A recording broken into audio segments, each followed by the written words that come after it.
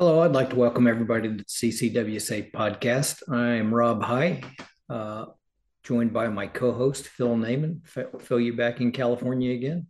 I am traveling around. We're back from Wyoming and in California for the duration. Good to see you, buddy. Glad you could make it. We got a very special guest today, Mike Oxnard. Mike goes by Ox. Um, he has been a competitive shooter. He's a trainer. He has done some research on lots of things, and I really kind of want to get into the nuts and bolts of the things that he's kind of put a life's work into from what I'm looking at. Um, It's not over yet. no, absolutely not. No, Uh, not quite dead yet. Yeah, help me out a little, will you? but it's one of those things when Phil and I have brought up on several different shows things about training reps that I can get without actually spending money, and a lot of that is mentally and how I address things like that. And the way I had initially come into understanding some of this was as a high school wrestling coach back in the late 80s, and mental imaging and mental preparation. And I used to call it the psychology of sport, but it's really way more in depth than that. There's so many more levels to it. And as research and medical people continue to make all these advances, we're learning so many things about the human brain and the fact that we can actually rewire this thing and basically uh, kind of rework neural pathways and get a jump on things that mentally we can be on top of without having to have the physical reps in as well. How'd you get started down this path, Mike? It There were several things that led into it, but one of the biggest things was uh, I've had a lot of fun and I've done a lot of stupid things, and in the process got several concussions, and they started catching up with me, and my eyes weren't tracking correctly. I had vertigo almost every night. My hand-eye coordination was off. My uh, I didn't sleep well, and I got angry really quick. And Kind of like you were running for senator in Pennsylvania. yeah, there were some definite similarities. Of, and so I had to decide, is this my new normal, or is there something I can do? And I got hooked up with some awesome neurological trainers down in Phoenix through an organization called Z Health. And they work both ends of the spectrum. They've got trainers that work with people in long-term care facilities, helping them get their balance back so that they don't fall and break their hip. And basically, what happens next is people die a lot of times when they're in long-term care and assisted living and nursing homes. And then on the other end, they're working with uh, world champion sports teams and world champion athletes, and helping them eke the most out of their body using neurology. And so I I very very quickly got my function back. My eyes started working together. Pain went away. I was able to balance again. Didn't get vertigo every night, and started using some of these drills with shooters and seeing just remarkable change in minutes and sometimes seconds. And so that really caused me to dive into it, and that's what I've been doing for the last 8 years, is really going down the rabbit trail of performance neurology and figuring out how can we apply this to firearms training. How can we apply it to something where we want to perform a skill in under life or death stress and do it at a high level. And that's something we've not previously been able to replicate. We can't put you on the line and have rounds coming at you. But as a law enforcement firearms instructor, for years and years, I always talked about the most important timed event you're ever going to be in is a gunfight. And so we make artificial stressors, and we're trying to speed up and race through a course, or force mandatory magazine changes and malfunctions and things like that, to where that performance under stress gets refined under that pressure. But this is actually going a whole deeper step than that. The neurological programming that goes on with this is the thing that really catches my attention the most right now. So did you have, you were talking about having, were those just sports related concussions? Because I was allowed to be a boy to the bone. We did stuff, and whether it was playing football or martial arts or wrestling or fighting in the front yard or whatever it was we were doing, we did the same thing. We got banged up and dinged up and got dirty and did those things. But yeah, I've been concussed. I've been knocked out. I've had those brain injuries as well. What were the initial pathways that you started getting directed when you were talking with these neurologists and things?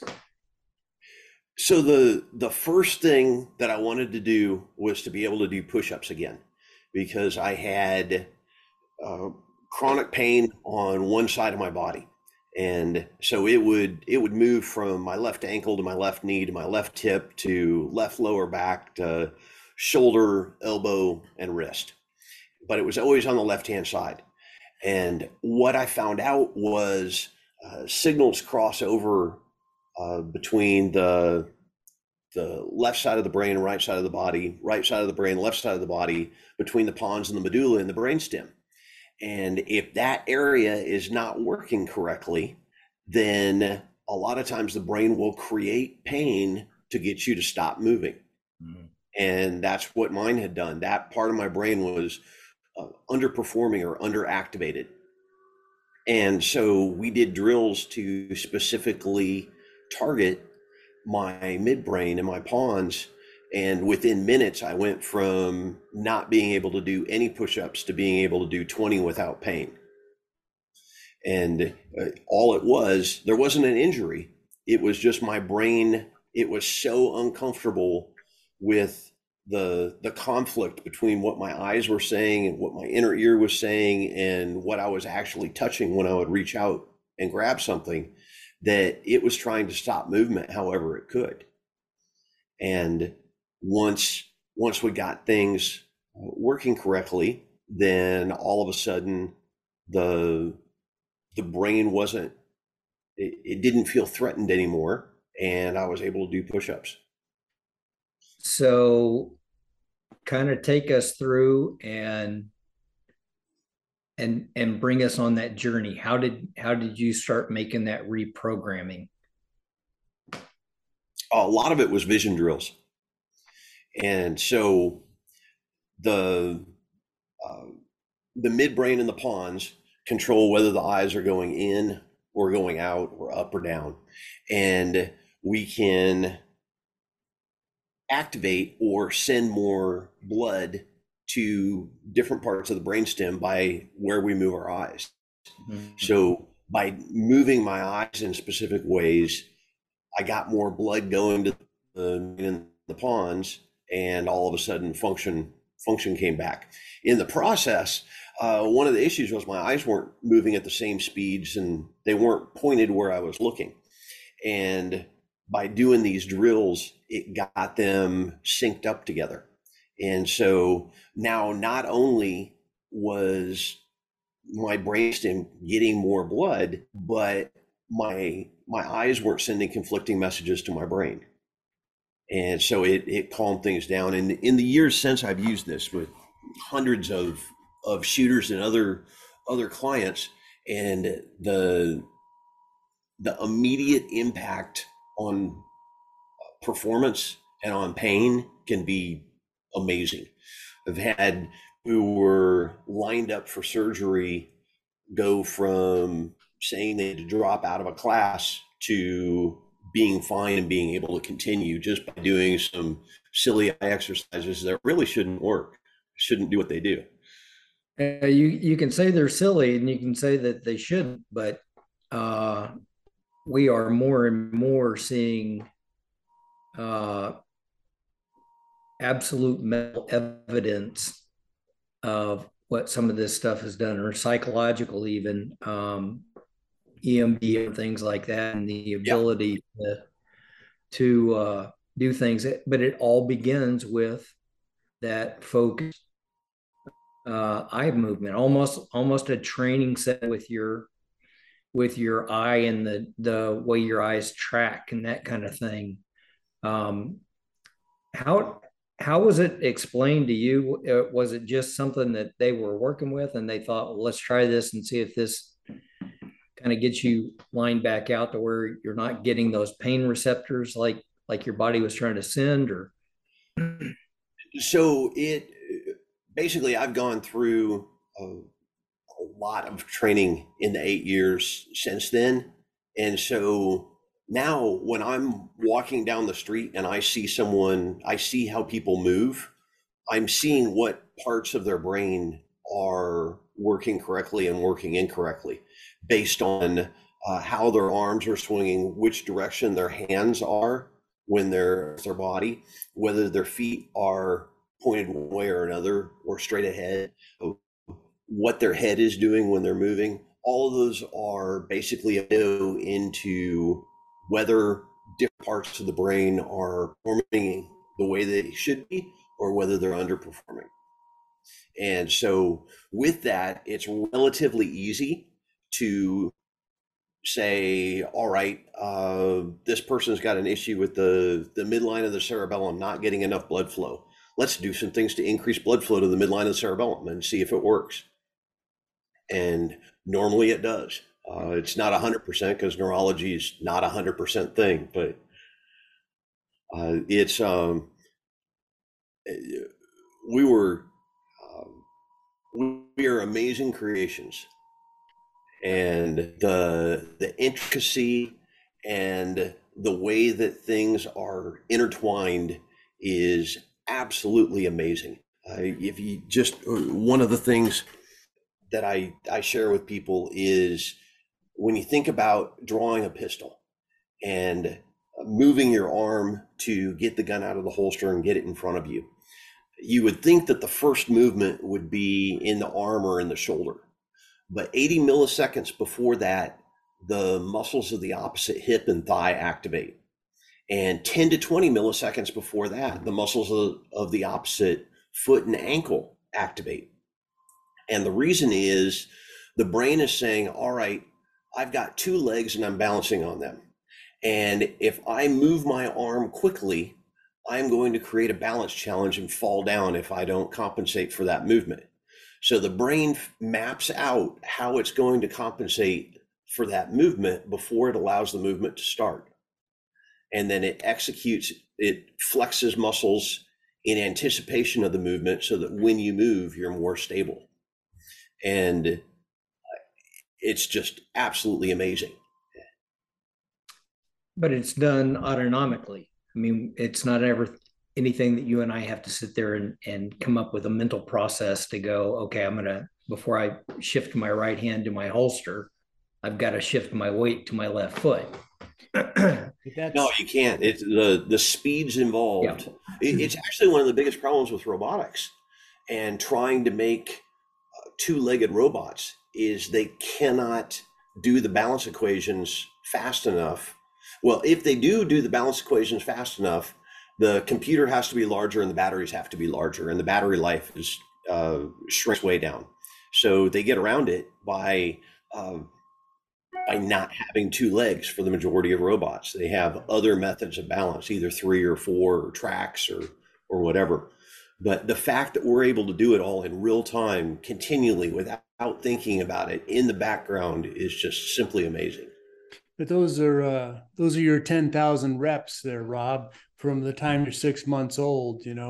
It's just you're crawling around and jumping around, and like you said, being a full-time boy, that happens. Mm. Mike, I have a question for you. You're talking about the very fine balance between our outer sensors, our vision, our hearing, our sense of balance, and your brain health, basically. So, what is your opinion on all these people plugging in this electric stimulus with the big VR helmets and that kind of stuff? You think that will create a problem for people? So it has created problems for people. It depends on what you're doing and how immersive it is. But one of the issues is the frame rate of the VR. In a lot of cases, it's getting way better, but it's not fast enough to replicate reality. So it's very difficult to get the reps to go from VR to real world. Now, judgment is another thing. Judgment in VR you can train very well, but the psychomotor skills are much harder to do.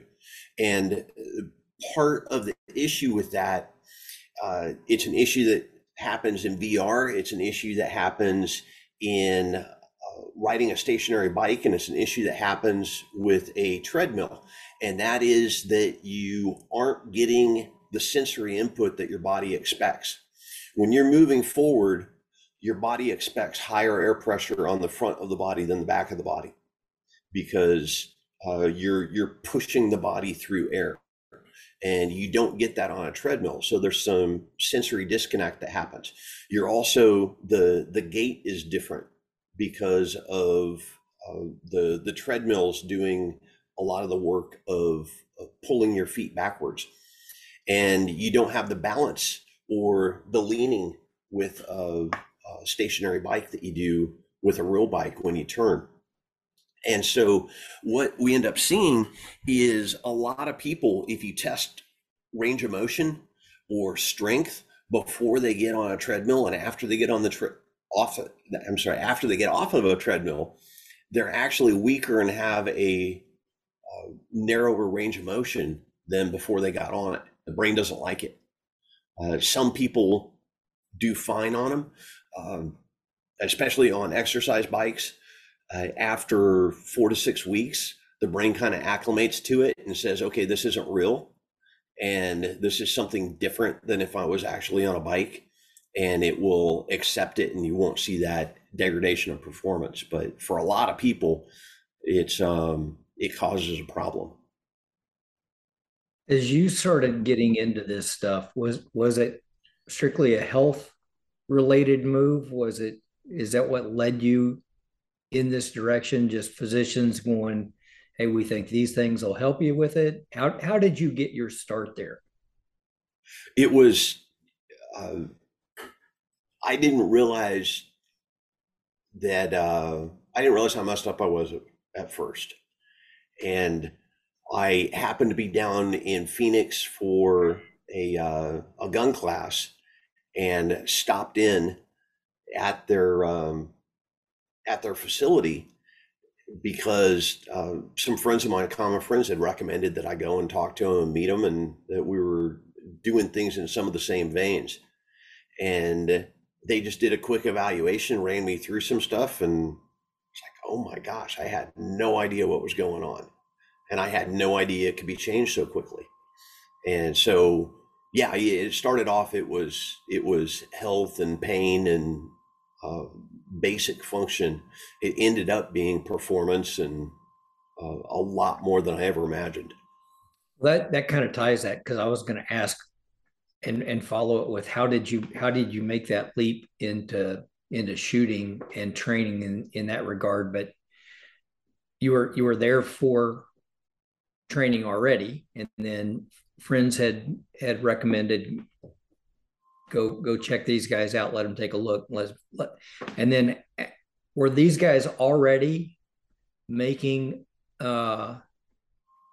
making moves into the shooting world as far as the mentality of the sport and that kind of thing? Yeah, so Eric Cobb, who's the founder of Z Health, he's got a long history with combatives and firearms training. Okay. And that's not his primary thing that he does, but it has been a passion of his for decades. That is really cool. So did you just take things that they were doing, or were you implementing things on your own that kind of crossed over into the shooting world? It was, How did that advancement happen with you? yeah, it really happened kind of organically, and it had to do with the problems that people were facing who were right in front of me, and being frustrated that I didn't have an immediate answer, and then going and digging in and figuring out how I could help people with that situation in the future. And that just snowballed and snowballed and snowballed. What's the most common defect, if you will, that you find? The most common thing is I call it sensory integration. And what it is the visual system, the inner ear, and body awareness all agreeing on what straight ahead is. And most people are not synced up.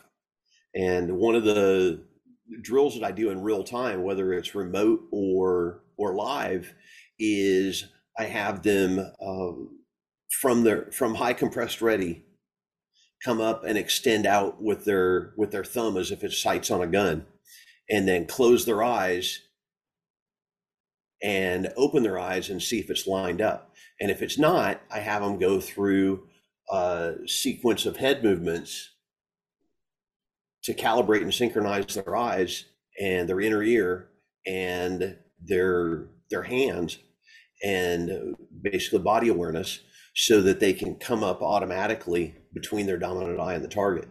And what I've seen in doing this with well over 1,000 shooters live, and then countless more on large remote video presentations, is an average of 20% increase in speed and accuracy in 2 to 3 minutes. And so it's, to put that in perspective, if you look at guys who are out running classes on the road for 20 to 30 weeks a year, and ask them what they consider a success to be with a student after a 2 or 3 day class, it's 20%.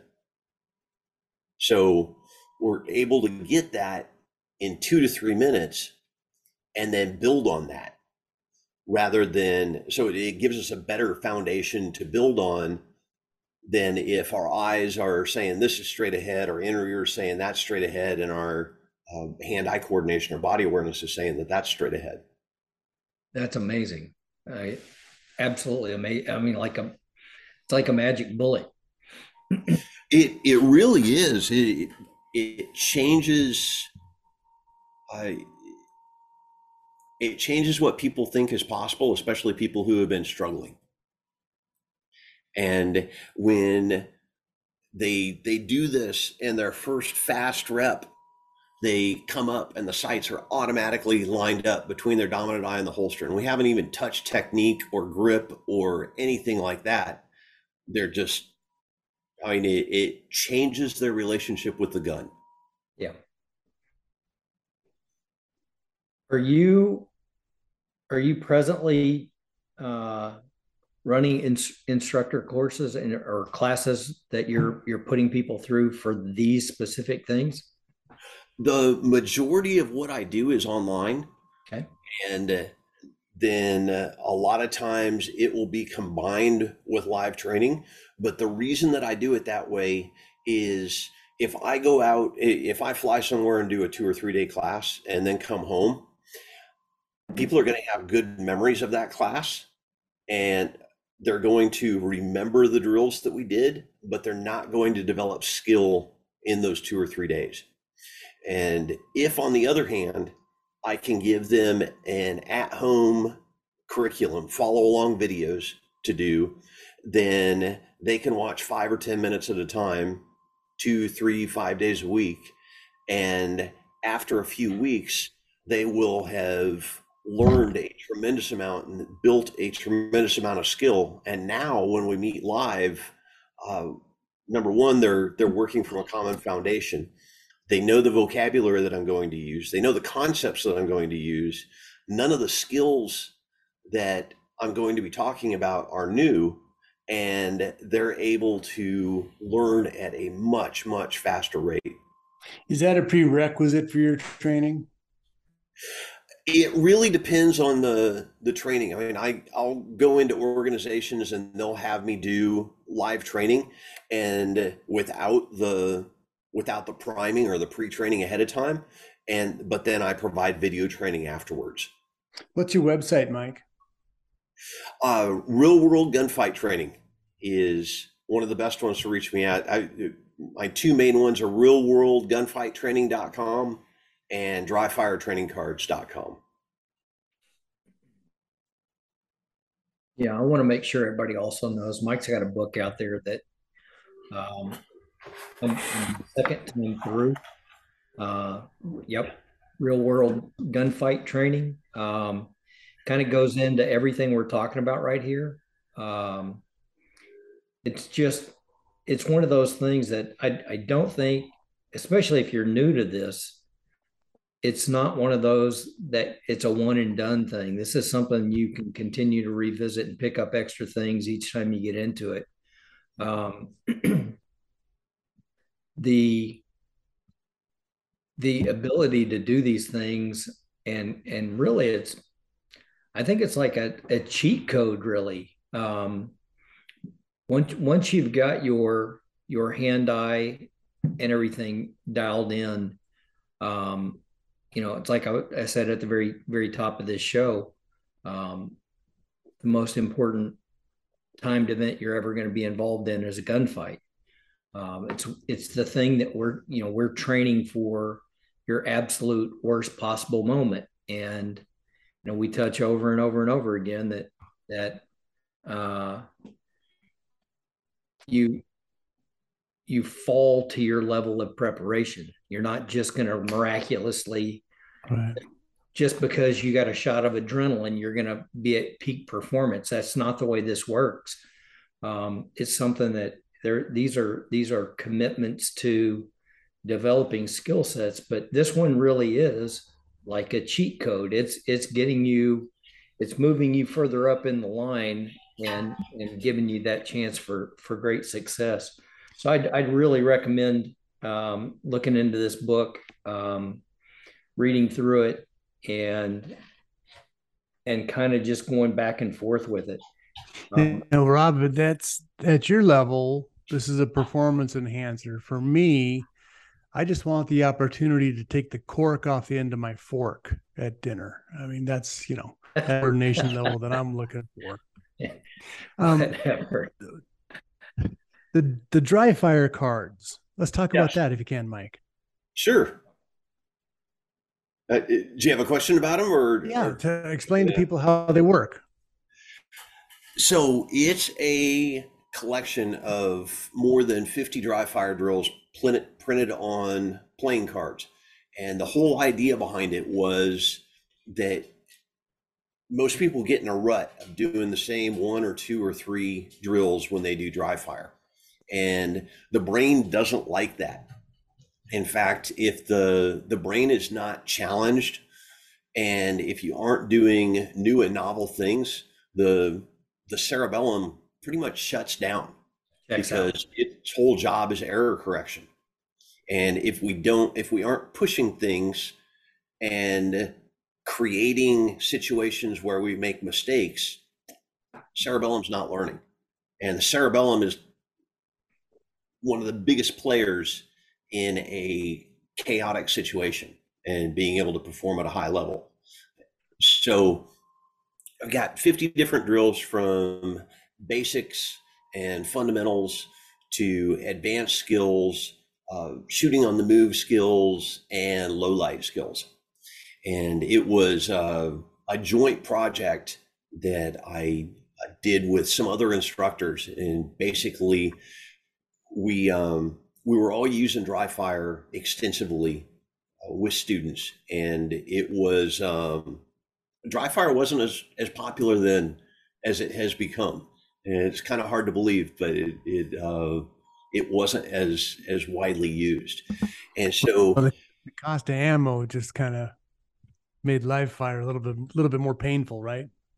well, that was part of it, and then another part of it is people realized. I mean, there was myself and several others who basically were banging the gong saying, hey, you know what? Dry fire is the way that you learn skills. Live fire is the way that you verify and validate what you did in dry fire.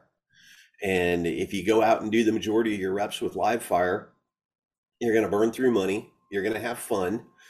You're probably going to create training scars, and flinch being one of the big ones. And you're not going to learn as fast because of the way that neurotransmitters and hormones are affected by an explosion 18 inches away from your face. And so if we can do the heavy lifting with dry fire and then confirm what we did in dry fire with live fire, all of a sudden our ability to build skill and improve, it just shoots through the roof. I think that's important because, again, dry firing. So you're in your garage. Okay, I'm in my garage, and you draw, and I have a couple of silhouette targets or whatever, deer antlers, and it's like, okay, I'm bored now. Yep. So the 50 cards, different scenarios, right? You're firing, you're changing your mag, whatever. You know, what are a couple sample scenarios that would entice somebody to stay dry firing? Well, one of them, excuse me, one challenge is in a small area, how do we practice moving and maintaining balance while shooting? And so Larry Yatch, former Team 3 SEAL, one of the drills that he did at his stress shooting facility with students was he would have them run in about a 10-foot diameter circle while keeping the sights aimed at a target sitting on a chair or a bench in the middle. And so it does some tremendous things for the brain, and it helps us get used to lining up the sights, running the gun while we're moving, while we're maintaining balance, and while we're at off angles. We've got light-based drills in there, recovery from being knocked to the ground. So start on the ground and basically do a Turkish get up while aiming at a target. And can you do it, or do you need to use both hands at some point? And one of the keys with all of my training is figure this stuff out when there's no consequences to getting it wrong, so that when there are consequences, you know your performance envelope, you know what you can do and what you can't do. You're not the one paying the consequences. Right. They're just, anytime I can force somebody to get outside their comfort zone, and you just like to knock people over and do something practice your get ups. You just keep pushing them over in the academy. I heard the stories. Come on, Rob. Anytime that you know, I've got people that still are really pressing, going, why aren't you carrying appendix all the time? And it's because all of my retention stuff and defense things are built into me carrying it at 3 o'clock on my hip. It's what I did for decades. I also have tried it and rolled with a dummy gun, with a red gun in my belt in an appendix position, and it kills my hips. It's one of those things that you have to make yourself do these things before you're in that position, having to do these things for real. Right.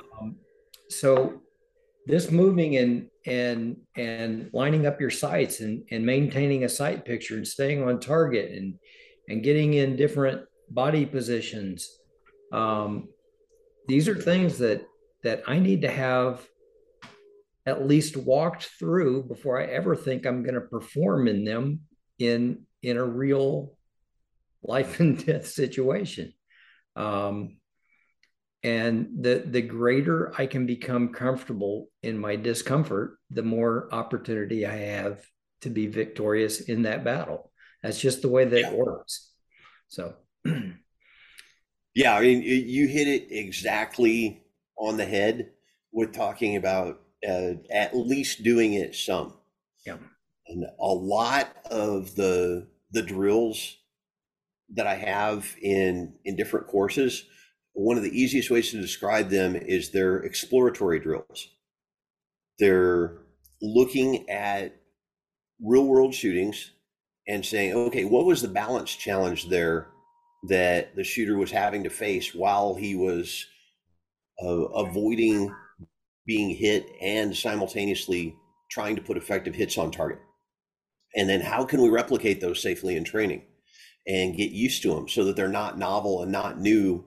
And the first time that we're figuring out how to deal with them, again, is in a no consequence environment.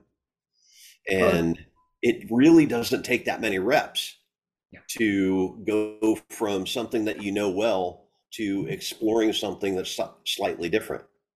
But if your first rep is when it counts, you're going to have a big drop in performance. Well, it's like you were talking about at the very top of this episode. You know, you're going to draw with your right hand, but that shift to your left and the adjustments in your balance and your weight, everything is made prior to that first movement. I mean, you're already making those shifts, and it's truly any kind of manipulation in my spine. Anything there causes everything else to work on the machine to stay in harmony, in balance, to stay upright. Just those movements. It even changes my head position as I go to get on my sights. It's why I like, don't just stand behind a barricade, use that barricade, move around it. Yep. Going around a vehicle, learning how to fight mobile and use things for concealment or real cover if it's available. But once that cover is there, that's not really usually a movable thing for me. So I have to use me to be the movable thing now as we're adapting to that threat that's in place. So I love this stuff. I love the fact that you're getting in and truly you're like, I've always looked at it kind of when we're changing and going from one thing to another is I've used this trail forever. It's all cut in. That's the direction I've done. It's worn down and it's nice and easy and safe. There's nothing grown over. It's a safe walk from point A to point B. But now I need this new trail over here, and it's not as worn and easy to go through as the one I've used forever. But the more frequently I use that trail, the more worn down and easy that path becomes. Mm-hmm. It's the way it works in our training, and we don't look at it like that. We look at it at the mental aspect of it or the physical aspect of it, and it's just using that trail over and over again that makes it usable without thought. It's just something that we do. And you were talking about how rapidly people get in there and go from the first contact with the pistol to it's there and it's in front of your eyes and you're on target. And it's something that you get there you can develop that relatively quickly. Same thing we've talked over and over and over again about nothing more than just dry fire, just learning the trigger and knowing that this is where this handgun, the trigger is prepped in this position. I know right there, and I know what it's going to take to break and make the shot go off and all that kind of thing. um, if we did nothing more than just dry fire, even if it was just a couple of minutes daily, by the end of a quarter of a year, go through 3 months, and all of a sudden you've invested the time in dry fire. The investment is immediately applicable when I start looking at my shots on target. Just I've spent the time to develop that trigger. So we talk about the dry. Sorry, Rob. We talk about the dry fire part, right? Pulling the trigger, pulling the trigger, pulling the trigger. But I think, and maybe Mike feels this way too, it's your presentation. It's the like what you did, the 10,000 reps with your 45 when you got your new 45. It's the hand coming down and just getting the right grip on top of that gun from the beginning is going to make it makes everything best. You don't have to recalculate at your presentation. You don't have to fix anything else. But that incorporated with your dry fire, there's like dry fire mags. You can just keep pulling the trigger, which are great, and I use them. But to go from the holster, from concealment, and integrate the whole part as opposed to just shooting at this target, this target, this target once the gun's already out. I think the more involved you make your practice, the better off you're going to be down the road. Yeah, absolutely. But one of the shifts that I try to get people to make is from aiming with their sights to aiming with the presentation and simply verifying with sight alignment, verifying with what you see. It's not saying don't use the sights. It's saying the heavy lifting of aiming should be done by the time your eyes shift focus to the front sight. Yeah, or by the time you see the dot.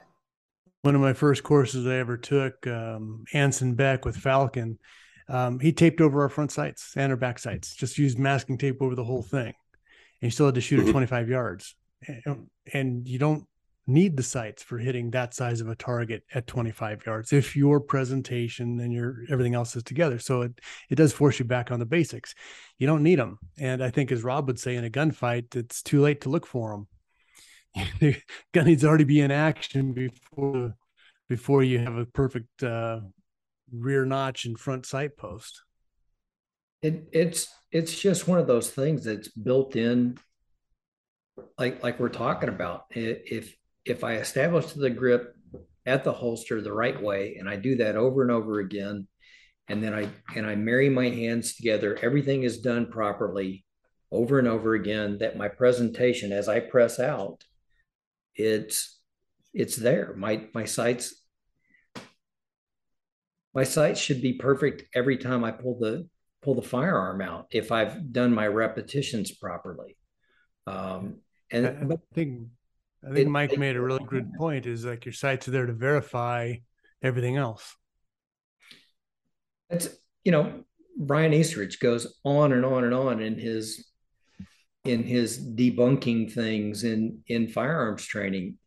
You can be as aggressive and just slap and yank and beat the crap out of a trigger. If I don't move the platform, if I get my gun on target and don't move it as I'm doing those things. So I can do whatever with that trigger finger as long as I hold the gun steady on target. It's the little things that we do that disrupt that take us off. That's one of the. Oh, go ahead. Sorry. No. So to shortcut that and get that practice with your eyes and neurologically get dialed in, just hastens that growth in that regard, I think. Yeah. One of the things that I have people do when I'm teaching grip is hold it lightly and induce a problem. So instead of pushing the trigger straight to the rear, push it diagonal off to the side, and then figure out, okay, what grip do I need in order to be able to apply that same bad pressure with my trigger finger and not move the sights. Yeah. And then do the same with pulling the trigger, and then figure it out with a bad grip. How do I need to hold it so that no matter what I do, the sights aren't going to move? It, it's really simple. It's just not really easy. Yeah. It's really simple. It's just not really easy. Well said. Well said. Um, Well, the other part on that, like the practice that you were talking about before about the two trails, right? Um, we practice what we're good at. Like yeah. you go to the gym. Okay, hey, I like bench press. So guess what? That guy always does bench press, or he likes, you don't do back, you don't do legs. It's just you do what you like and what you're good at. And we fall into the same things with our other training if we're doing it on our own, or to try and stay motivated. Like what I'm dealing with right now, trying to stay motivated for working out. It's like sometimes I just don't want to. But I think the dry fire card gives you like a workout. It says, this is what we're doing today. And it's simple enough. You pick up the card, it says, draw, fire 3, fake reload, fake a jam, cycle 3, shoot over here, whatever. Do 2 back flips, a cartwheel, and 10 sit-ups, and then reholster. Whatever it is, it's Mike Steele. But I mean, I think that adds, it's a training aid, right? Everybody can pull the trigger, but it gives you something to focus on, and it's not the same thing every time. So you're just doing the same thing. So I think that's a great idea, Mike. So there's a concept in weightlifting and fitness called newbie gains, where basically you get somebody who's never done bench press before, and they're going to see explosive increases in what they can lift in the first few weeks. And it's not because they're packing on tons of muscle. It's because their brain is figuring out how to stabilize the joints and how to recruit and use the muscles properly. And so with shooting, we get the same thing. Initially, we get really fast gains, and then things plateau off, and then it becomes kind of a trud. You have to trudge through and keep going. So if we can add variety, all of a sudden we're starting from zero at a new skill, and it's building off of something else, but we get those new gains, we get those hits of dopamine, and it makes something that would have been difficult way more fun. And I'll go one step further with this. If you are shooting with a perfect stance every single time, there is basically no balance challenge, because that's one of the purposes of a perfect stance, is it takes care of balance for you. Well, if you can induce a balance challenge with drills that you do early on in a dry fire session or live fire session, one of the things that happens when the brain faces a balance challenge is that it causes the brain to release dopamine, endorphins, adrenaline, and noradrenaline, or epinephrine and norepinephrine. And what that does is that's a nootropic cocktail for accelerated learning. And the reason that it does it is falling is the number 2 cause of accidental death in the world. And the brain knows that. And so it will go to great lengths to learn how to not fall in different situations. And we can hack into that. We get that cocktail of nootropics flowing in our brain, and then we do our dry fire drills. All of a sudden, we're able to learn way quicker. We're able to code more skill into long-term memory than if we're just grinding out reps with a perfect stance and no balance challenge.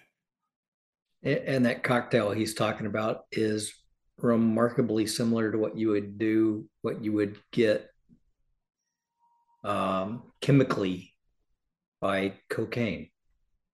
Very similar. It's We why we've been told. it's why once we get into things like that, it People can't makes get them out. learnable traits for us. It's something that I'm getting that reward, but I'm not going to keep getting that same reward uh, as I get better and better at it. Um, so you have to find other new ways to challenge and test yourself and stretch those uh, and increase your learning in a new way. It's always finding the way to to pressure test something to get better and but it's also the quickest way to make rapid gains as well. So Mike, what do you have coming up? Are you is there anything you would like to get out there? Anything more than just your website and your book? Those are the main things right now. I've got a new target system that very limited release right now. But what it is it's a light-based system. So targets light up, and you shoot them based on what color they are. And they, when they get hit, then they go out. And there's a few things that are really cool about it. Number one is that the majority of training that's done is done with an audible stimulus. And in a self-defense situation, we're going to be making judgments based on what we see. Yeah. And so what this does is it allows us to start off with you shoot the light when you see the light turn on, and then progress to a red light, green light type scenario where ideally you do absolutely nothing and have no visible movement when the no threat light turns on, and you quickly and without delay respond to the threat. And then we move to no threat, potential threat that doesn't need to be shot yet. So that would be draw to low ready, which is statistically what happens in about 80% of self-defense situations where the gun owner uses the firearm to stop the threat without shooting. Yeah, the display is enough. Yes. And without crossing the lines of brandishing, right, Rob? Yeah. Which would be the green light. You don't want to draw on the green light or the non-threat light. And so what that does then is it gives us the ability to have a target go from being a potential threat to a non-threat, and reanimate back to a threat, depending on whatever happens randomly with the lights. And multiple targets, and it's a really, really neat setup. Well, and it's such a perfect setup. I mean, it really is because Gary is my partner at work. He's our critical response team manager, and he talks about that threat window, and the window can open and it can stay open, or that window can open and close. Mm-hmm. And that shooting is only good when that window is open. And if that threat diminishes and it's no longer a lethal threat to us or others, then it's not a shoot situation anymore. So that's a great setup. When do you, obviously you're limited right now. When are you looking at releasing something like that? I think it's a great training tool. Yeah, I'm selling them one-offs right now, but there's a significant amount of manual labor that goes into making them, and so I've got to get to the next phase before I can put them into production big. Yeah. Okay. Good. Well, I'd like to thank you again for coming on and helping us out today. Well, thank you, Rob. Thanks, Phil. It was Mike. very short notice for you, so I appreciate you being able to adjust with us. Again, Mike's got this book out there, Real World gunfight training. I would strongly encourage taking a look into that. It covers a lot of the stuff that he's talked about today. He's also got realworldgunfighttraining.com and dryfiretrainingcards.com. So check him out.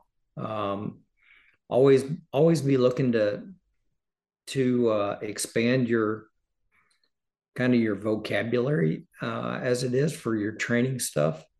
And keep tuning in. We appreciate everybody. You got any takeaways for us, Phil?